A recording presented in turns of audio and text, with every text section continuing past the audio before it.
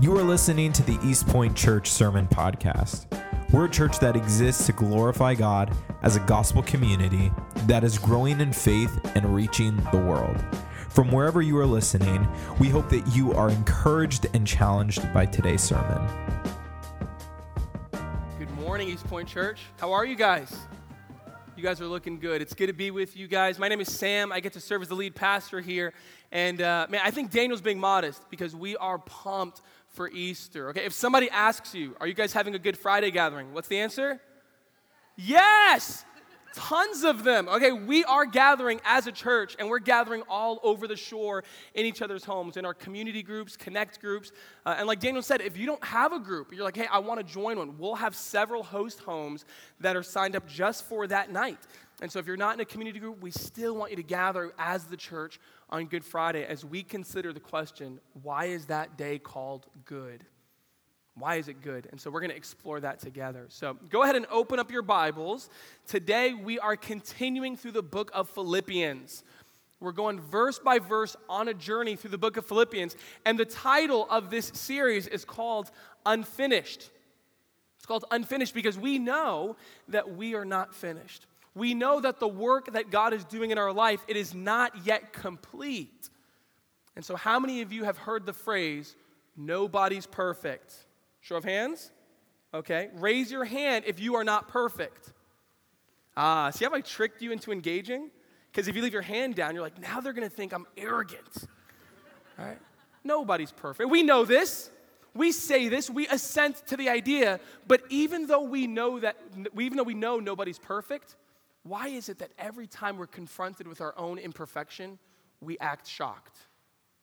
Why is it that every time we come in contact with another imperfect human being, we find ourselves frustrated and surprised and, I can't believe it. We know nobody's perfect. And so how do you respond when you're confronted with your own imperfection? How do you respond when you come face to face with your own sin and your own brokenness? And so some of you here, you're in this room and you respond in shame. I can't believe I did this. And you're brought to tears by your own ability to sin so magnificently. And you're crippled by it. You respond in shame. Others of you in here, you boil with frustration. I can't believe I did that. And there's rage and you're angry and you're frustrated at your own brokenness. How could I do that? Maybe you're in this room and you respond by isolating and you just feel so embarrassed and you cannot believe that you messed up that royally, and so you just remove yourself. You don't deserve to be in the company of people right now. You are not qualified to be in community, and so you isolate and you don't pick up the phone and you don't respond to those text messages and you don't show up at church. And people say, where has that person been? They're isolating because they have just seen and glimpsed their own sinfulness. Maybe you're here and you don't isolate. You still go out, but you just pretend, right? Hey, how you doing? Everything good? Uh-huh. Oh, yeah. And you just, maintain the illusion that everything is okay and just keep smiling, and you become obsessed with just how you appear. Because, man, if they really knew who you were,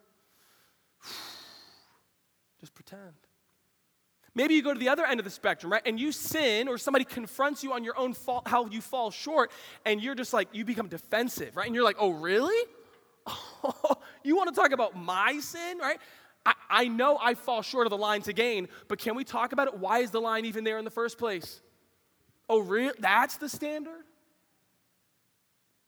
Or maybe you go the other way and you know you're fallen, but you just accept it. You stop trying. Nobody's perfect anyway, so hey, this is who I am. Why am I even going to keep going? You have a problem with that? Tough luck. Or maybe you're here and you come face to face with your sin. You come face to face with your brokenness, and you know that deep down inside you're just drowning.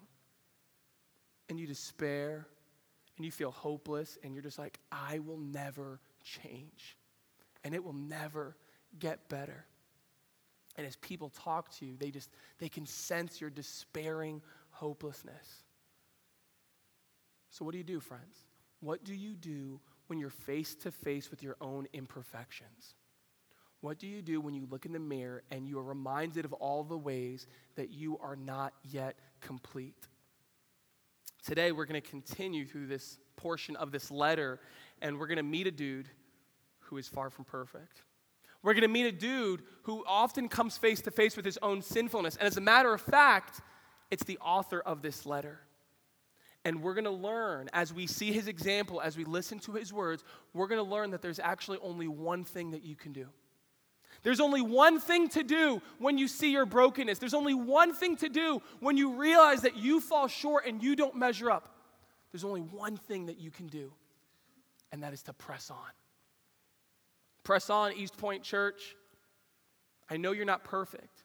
I know that you make mistakes. I know that you still have a long way to go, but there's only one thing left to do. Press on. Press on. And that's our message this morning as we dive into chapter 3, beginning in verse 12. This is God's word for us this morning. Look what he says. Not that I have already obtained this or am already perfect, but I press on to make it my own because Christ Jesus has made me his own. Brothers, I do not consider that I have made it my own. Pause there. The first thing that Paul tells us is something that you and me already know. Friends, it's that we are not finished. We're not finished. We're not done yet. And so if you're here this morning like me and you say, hey, I know I'm not perfect, I know I have a lot of work to do and a long way to go, you're in good company. Okay, the author of our letter, he admits it. He says, I am not already perfect. I have not already obtained the thing that I have declared to be the ultimate aim of my life. And so if you were here last week, you know this, but let me catch you up. Last week, Paul, he stood up, right?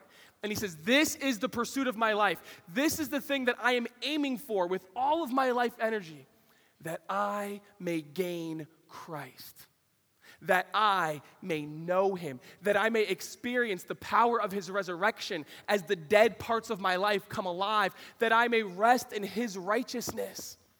In other words, he says, that I may live a Christ-centered life. He goes, that's what I want more than anything.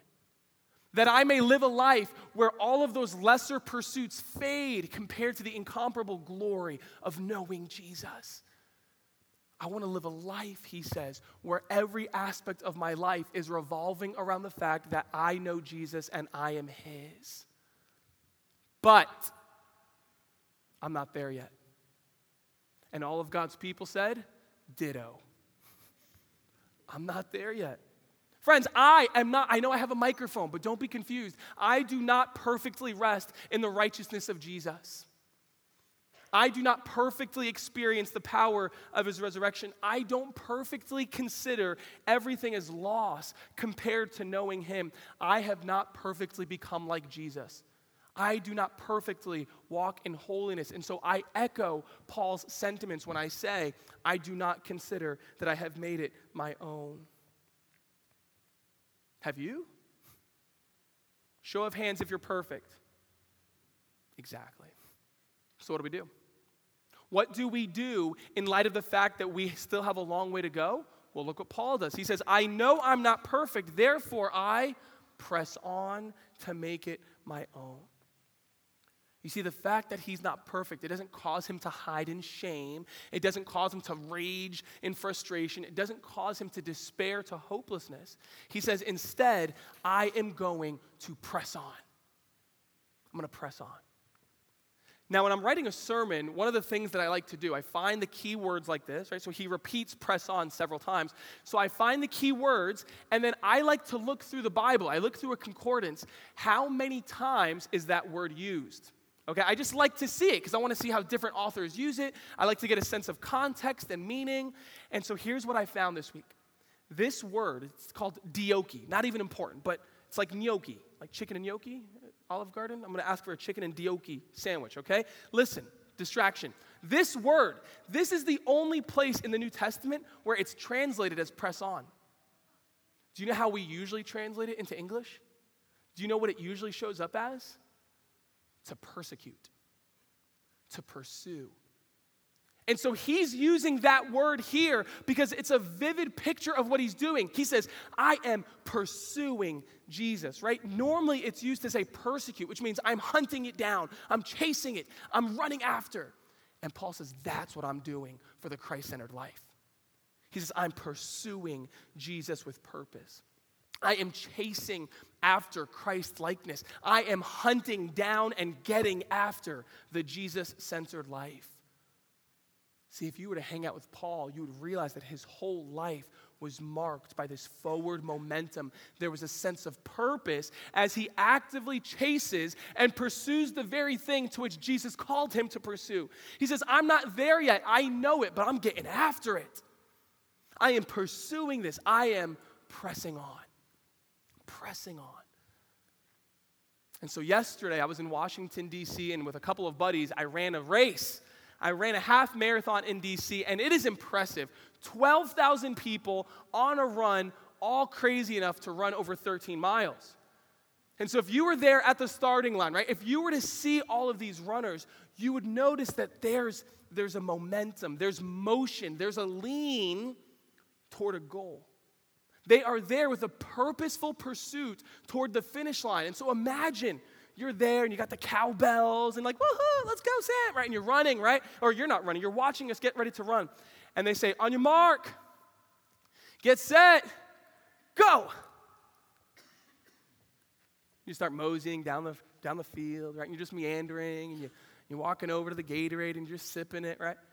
You guys, even if you're not a runner, you would be sitting there and you would be shouting, that's not how you do it, right? Like, I'm just taking my time, and you're like, this is a race. That's not how you do it. And so just like a runner, Paul tells us, I'm not meandering. I'm not just listlessly walking. I'm not moving aimlessly. He says, I am pressing on. Friend, are you meandering? Or are you pursuing? Are you just kind of floating aimlessly?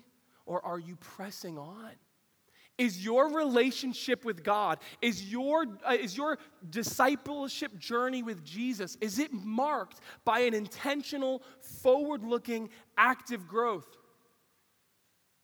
Look at your life. Are you aware of a steady momentum as you're growing in faith, as you're pursuing the very thing that Jesus has pursued you for? Are you pressing on? You're just kind of meandering. And to all of us in the room that are meandering, Paul says, that's not how you do it. That's not how you do it. Press on. Press on. Now, if you came here this morning and press on was simply my morning rally cry, if this was just a pep rally, if that was my motivational speech to you this morning, you would feel excited for about 15 minutes, but then you would go home, you'd wake up tomorrow, and you would be depressed. Because you're just like me. You know that you don't wake up every day wanting to get after it. You're just like me. You don't wake up every day with the energy and the boundless enthusiasm to just make sure that you keep running. You're just like me. You don't wake up every day filled with a sense of purpose and determination. There are days in your life, just like me, where the things of this world seem way more attractive than they ought to.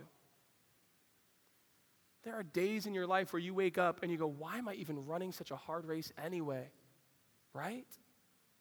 And then on the days where you do wake up and you go, yes, I want to get after it, it just feels like the wind is in your face and everything is against you.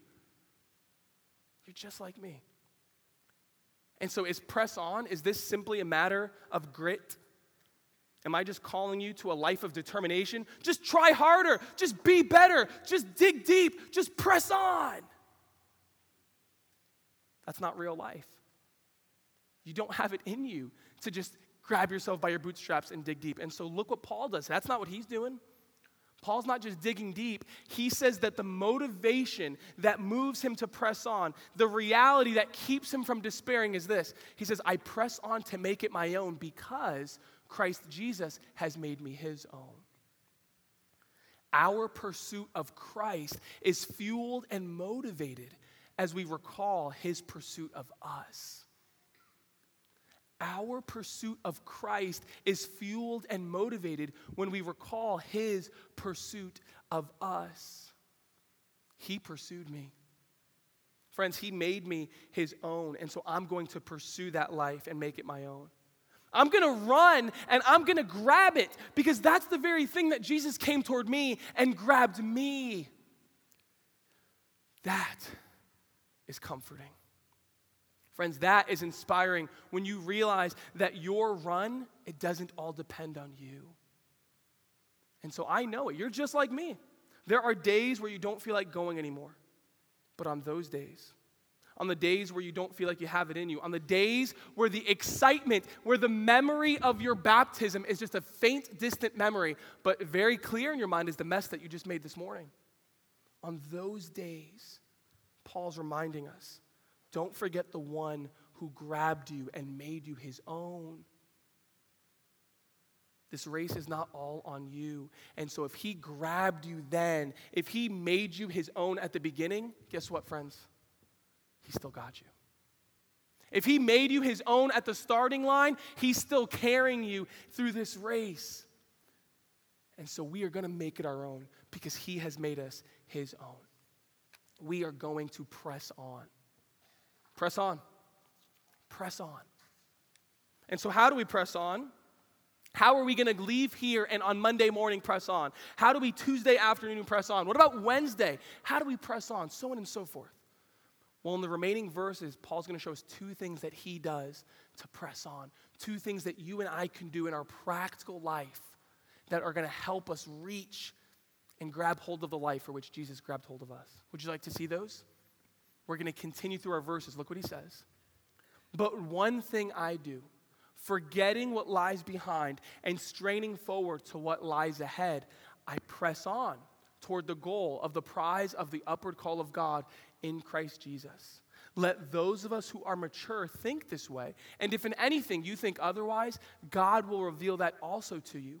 Only let us hold true to what we have attained. To press on, you must move on. This is the second thing. To press on, you must move on. And so Paul says, I'm pressing on, I'm going to move forward, but there are two parts of that equation. There are two things he's doing that help him press on. And so we see here that he is forgetting and he is straining.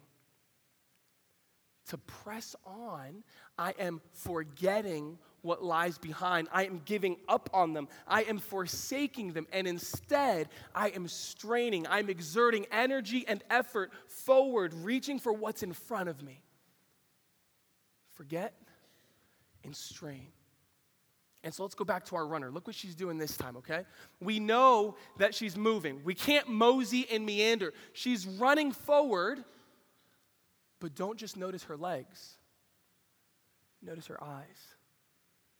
Where's she looking? So I used to coach track. I love track. I love running. I coached middle school track for 5 years, and I always told my kids, right? Your eyes control your head controls your shoulders control your body. And so these 7th grade boys, right, they're running down toward the finish line, but what do they want to know in those last 100 meters? Where's everybody else, right? Am I winning? Am I winning? And I was like, stop it!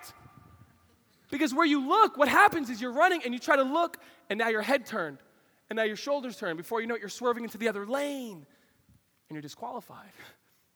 You see, our runner, they are moving forward. Their eyes are fixed on the finish line. They are running toward the prize that awaits them at the end. And Paul says, in the same way, forget what lies behind. Eyes forward. Forgetting and straining. And so we're in this room, right? And we may not be 7th grade boys on the track, but we do the same move. We look, and we have our eyes behind us, and we don't realize that it's inhibiting our ability to press on. To press on, you must move on. We must stop looking in the rearview mirror. We need to forget those things. And so let me ask you, friend, what might you be tempted to look back on? What might be capturing your attention and you're still looking in the rearview mirror? And so maybe you're here and your failures, you just can't move on. You are so crippled by guilt and shame or regret that you're stuck in the past and you actually feel disqualified from moving on. Because, man, remember what happened? you're here this morning, you need to remember that you are free and you are forgiven in Christ. Press on. Press on. Maybe it's not your failures. Maybe you're looking in the rearview mirror at your previous successes. You're so enamored with the achievements and accomplishments of yesteryear that you're still looking backward. Man, remember 2, 4, 5, 10, remember 15 years ago? And we're trying to live out the glory days, but we need to remember, friends, that greater things are ahead of us than there are behind us. There's actually more in front of us. So press on. Maybe you're here and you're running, but those old pursuits, the temptations of your previous life, man, those are still, man, every once in a while, like, oh, they weren't that bad anyway, were they? I mean, maybe if I just stopped the race for a moment and really, I kind of miss them. And we need to remember that the temporary satisfaction of our old pursuits are rubbish. They tasted good for a moment, and then they destroyed us, and they lead to death. And those things are rubbish compared to the soul-satisfying, thirst-quenching experience of life with God. Forget those things. They're trash. Maybe you're here, and it's your old plans. Man, remember that 10-year plan you had 10 years ago? Remember when you graduated college, and you said, I know the plans I have for myself, declares myself. Remember when you were quoting that scripture verse? And you look back and you're like, what happened? And you're so consumed with what went wrong, and you're trying to hold up the blueprints, and you're like, where did I go wrong? And you're missing the fact that you were never writing your story in the first place. You're so obsessed with the situation at hand and how did this happen, and I really wish I could have. God is writing your story. Eyes forward. Don't miss it. Press on. Forget what lies behind. Maybe you need to forget something that's familiar. Maybe you're tempted to look back simply because the unknown is scary, but it's very safe and comforting when we are familiar with something. And so we're dragging our feet, and we're still actually, we don't even want to move on, really, because I loved those days. Press on. Press on, church. Let's press on. As Paul says, let us forget what lies behind. Eyes, head, shoulders straight. And so let's do our little dance here, okay? We're running. We're forgetting what lies behind. But notice, he doesn't simply say, face forward, okay? He doesn't say, forsake what's behind and face forward. He says, no. Forsake what's behind and strain forward. It's not enough to face forward. He says, strain, exert your energy, sweat in effort forward toward what is in front of you. Chase what lies ahead. Persecute and pursue it. Hunt it down. Chase what lies ahead. And friends, what lies ahead for us? What's our finish line? The upward call of God. You see, if you don't know Jesus, if you are not in his family, the finish line ends at death. What else is there, right? And so if you don't believe in the resurrection, if you don't believe in eternity, I would almost say, why are we even rushing the race, right? We should buy lotions and oils and aging things to slow down the race. I don't want this race to go on. And so I want to actually bring this race to a crawl. And why are we even running anyway? And let's just sit for a moment, because this race is so short. And if the finish line is death, what a bummer.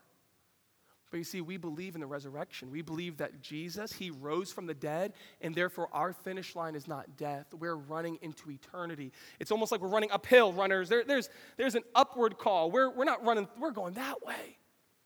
And we're straining toward the end. We're straining toward what lies ahead. This is what Paul is doing. He says, I'm pressing on for the upward call of God. But this is not just his personality. This is not just Paul's temperament. This is not just his style. That's just Paul doing Paul. He's going to do it over there. I'm going to do it over here. He says, no. And he looks at all of us, and he says, let those of us who are mature think this way. Let those of us who are mature think this way. This is how a mature follower of Jesus conducts his or her life. Forget what lies behind. Strain forward. All of you. That is the mature lifestyle. And if there's anything that you're not doing that in, if there's any aspect of your life that you're still doing a little bit of the and a little bit of the if there's any aspect of your life that is not pursuing the mature lifestyle of forgetting and straining, here's the promise. God will reveal that also to you. Oh, God will show you. Ask him, Lord, is there any area of my life that I'm not sufficiently forgetting? And he'll reveal it to you. Here's what that tells me. Jesus is not at the finish line shouting at us, come on, 4,000 miles to go, you got this, let's go, as he sits there eating his granola bar, you know? No, Jesus is on the track.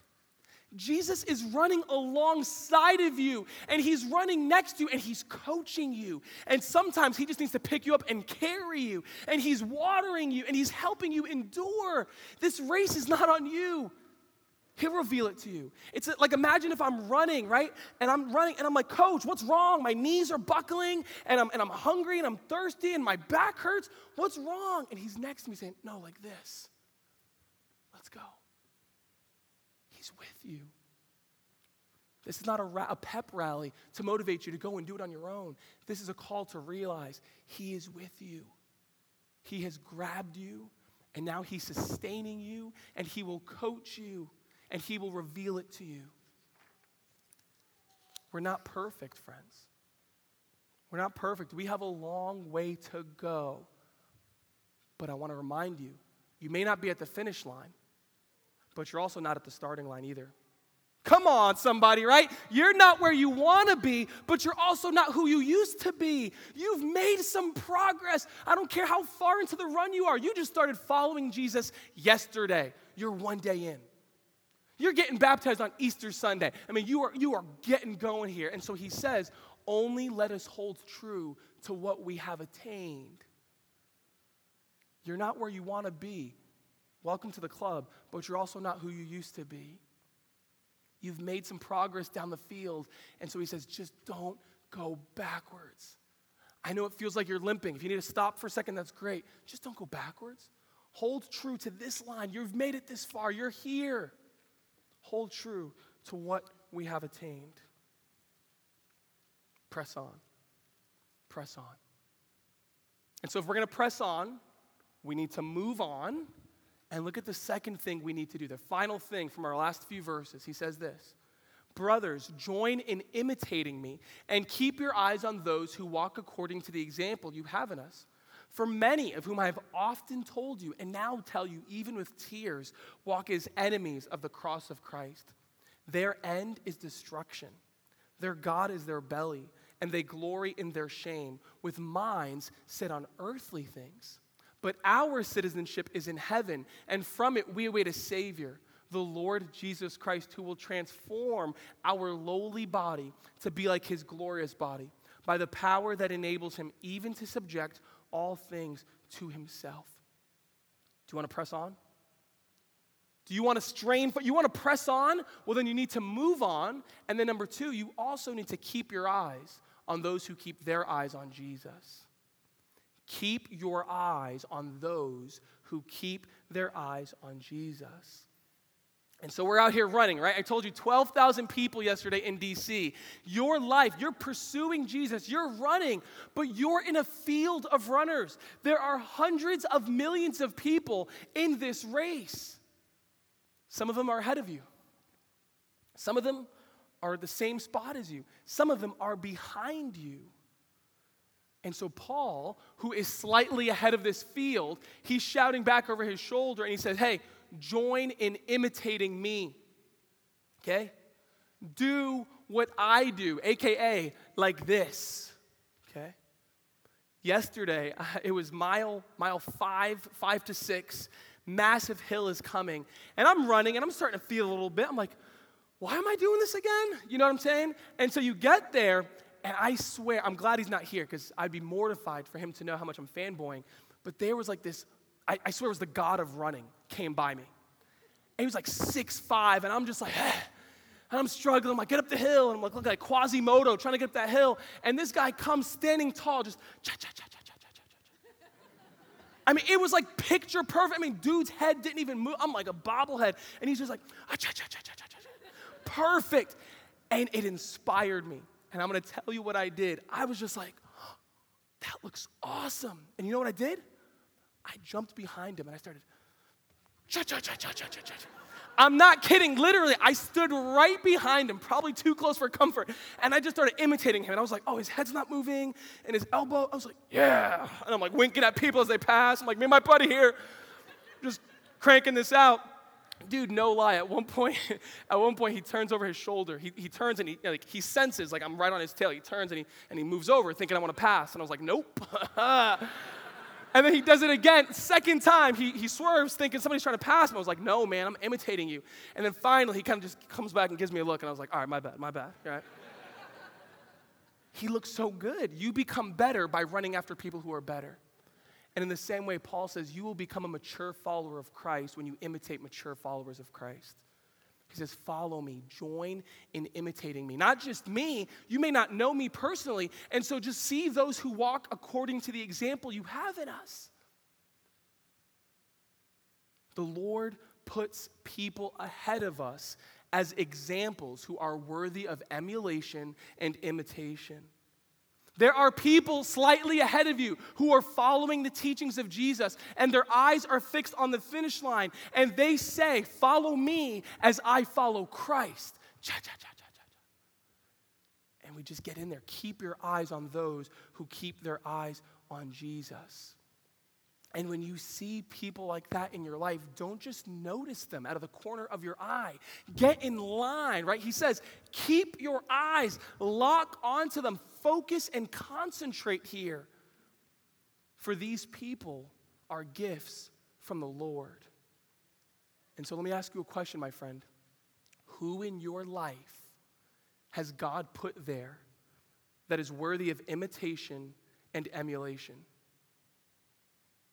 Who has God put in your life so that you can see how they run, how they live after Jesus, how they're getting after the Christ-centered life? Who is it? And I want you to pay attention. I want you to think about this because in our day and age, we tend to think of following Jesus like an independent study. I'm going to figure it out on my time, my class, my thing. It's an independent study. It's a self-directed course.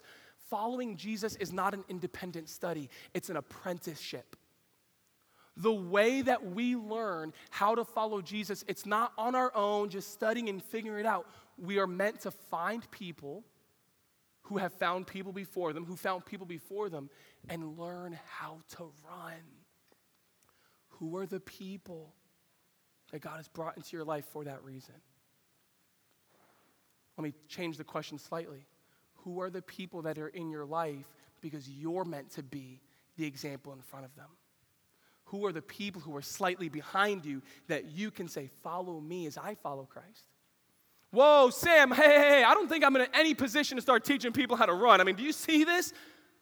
You're not at the starting line.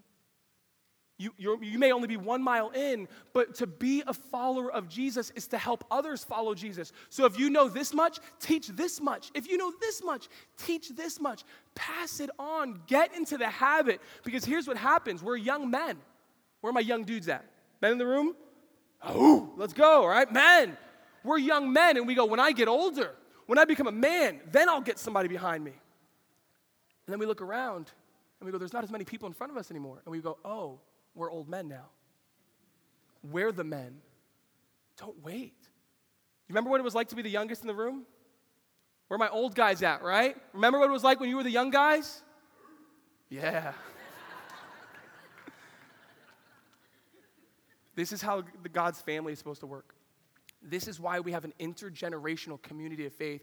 We don't have one gathering for the senior citizens and another gathering for the 20-year-olds, and then we have one gathering for like the 30-year-olds who don't want to be super edgy but kind of traditional. Why are we dividing up the family of God based on ages and preferences? If you're older than me, I need you. And if you're younger than me, you need me. We need each other. Older men teach younger men. Older women teach younger women. We need to be a community that makes it normal. Hey, get in the car, come with me, like this. Like this. We should all get tattoos on our back.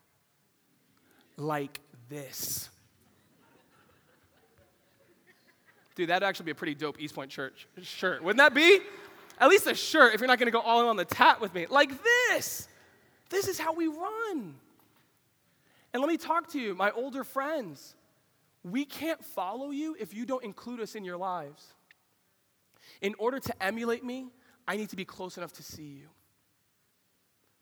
We can't have church once a week on a Sunday and expect there to be a culture of discipleship. We need to be in each other's homes. Hey, we should do that for Good Friday. Hey, we should do that every week for community group. We need to get close enough to each other. And I know there are many of you in here who have been in church your whole life and you go, been there, done that, bought the t-shirt. I don't need groups. We need you. If you're here and you say, I don't need community group, then maybe you need to hear this. Community group needs you. We need each other. We need to get close enough to each other's lives. I need older parents. I have a 6, a 4, and a 2-year-old. I need people in my life who are at 12, 10, and 8. Because I'm struggling. You're here with your teenagers. You need to be hanging out with people who have just graduated their teens, and now they're struggling with how to parent adult children who think they know everything. You're in here and you have adult children and you're trying to figure out how to parent them. You need people who they're now entering into the grandparent phase. Do you see? Keep your eyes on those who keep their eyes on Jesus. This is so critical, friends. This is so important. And do you know why? Do you know why we need to be almost intentional about pursuing good examples? Because there's no lack of bad examples. Paul says it here. For many of whom I have often told you, and now tell you, even with tears, walk as enemies of the cross of Christ. Remember last week we learned about these teachers who were pushing circumcision of all things. If you want to be a follower of Jesus, then you must be circumcised. And they were legalistic about it and militant and divisive. And if you didn't know any better, if you just saw them running, you would go, okay, I'll follow them. But if you start to compare their example with the example of those who follow Jesus, you start to see very clearly, oh, this is different. They are not resembling Jesus one bit. They are spreading a teaching that is so counter to the message and movement of Jesus that Paul calls them enemies of the cross. And so Paul is brokenhearted at the damage that they are doing to God's families. These conversations bring him to tears because these bad examples are wreaking havoc. Look how he describes these teachers. He says their end is destruction. Don't follow them because they're walking off a cliff. They have rejected the Son. They're living for themselves, and as a result, God is going to reject them. Don't follow them. He says their God is their belly. That's my favorite line in the whole book. It's an expression. When he says their God is their belly, what he's saying is the God that they bow to is the desire of the moment. They are ruled by passions and by their appetites. If they have an itch, they scratch it. If they have a desire or a hunger, they indulge it because that is their God. They have their minds set on earthly things. And so these people, they're not stopping their corrupt ministry. They're not going to stop setting a bad example because at the end of the day, this ministry, it is feeding their lust for power. It is feeding their desire for control and importance and the ability to manipulate others. They're doing this thing because it's all about them and it feels good. And they're not even embarrassed. They're not even stressing about what they're doing, the damage they're doing to God's family. Instead of being embarrassed, he says they glory in their shame. The very things that they ought to be ashamed of, they're proud of it. Friends, there are so many people in this world who are wearing the Christian label but don't resemble the message or person of Jesus. That's why we have elders at our church. Do you know that? Like the job of an elder is to guard the flock from anything that doesn't look good. And so they're called wolves in sheep clothing because they look good and it smells good and they quote the scriptures and they seem knowledgeable. But you're going, that is trash. That is garbage. That is dangerous. And so my message to you, friends, I'm never going to sit here. You're never going to hear this pulpit to be the heresy hunters. Hey, that person, that name, that author. This author, okay? We're going to spend most of our time on the truth. But you should know, not everything that is found on the Christian bookshelf resembles the message of Christ.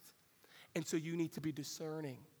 Well, how should I discern? How can I tell the difference? How can I know what's good or not? Follow the example of those you have in us.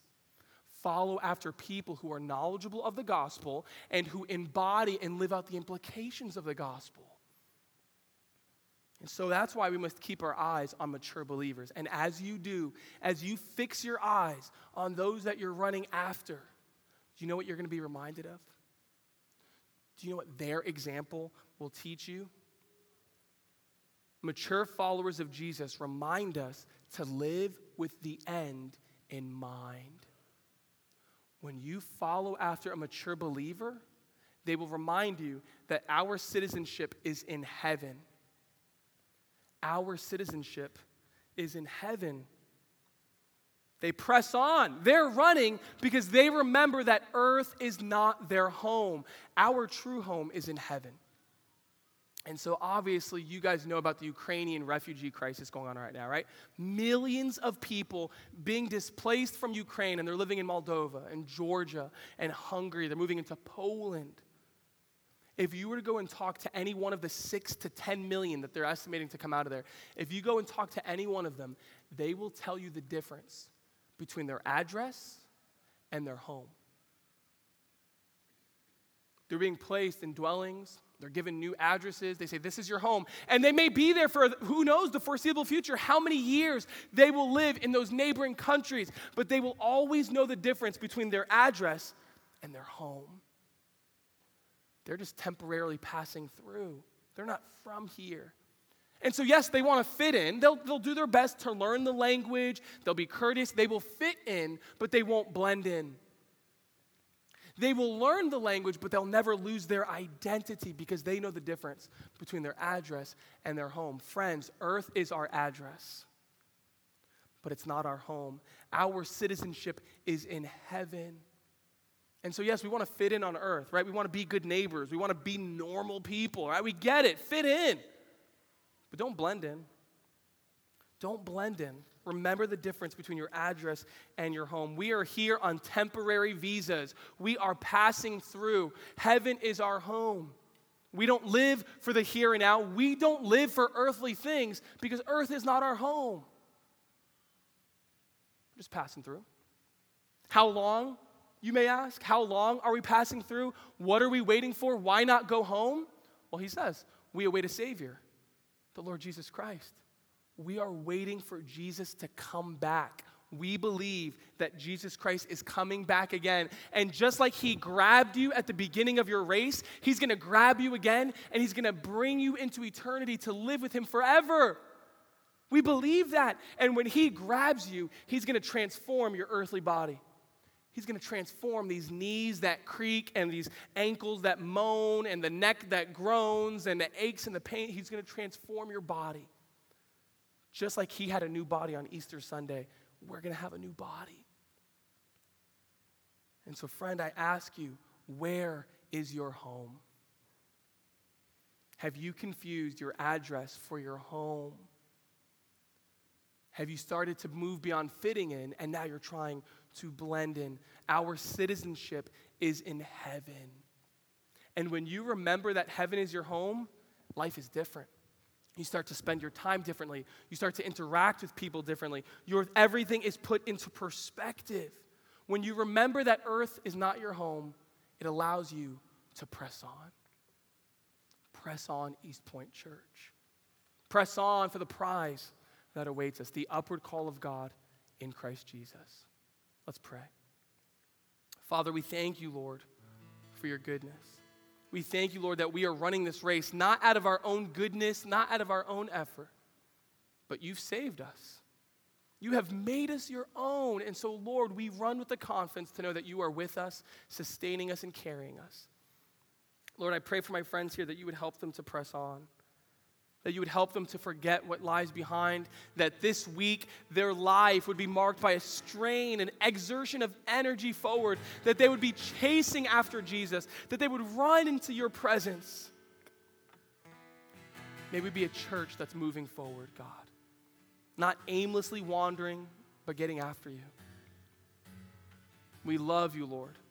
We're so appreciative of you. Continue to change us day by day. In Jesus' name, amen. We want to thank you again for joining us for this week's sermon podcast. My name is Daniel, and I'm the music and creative pastor here at East Point Church.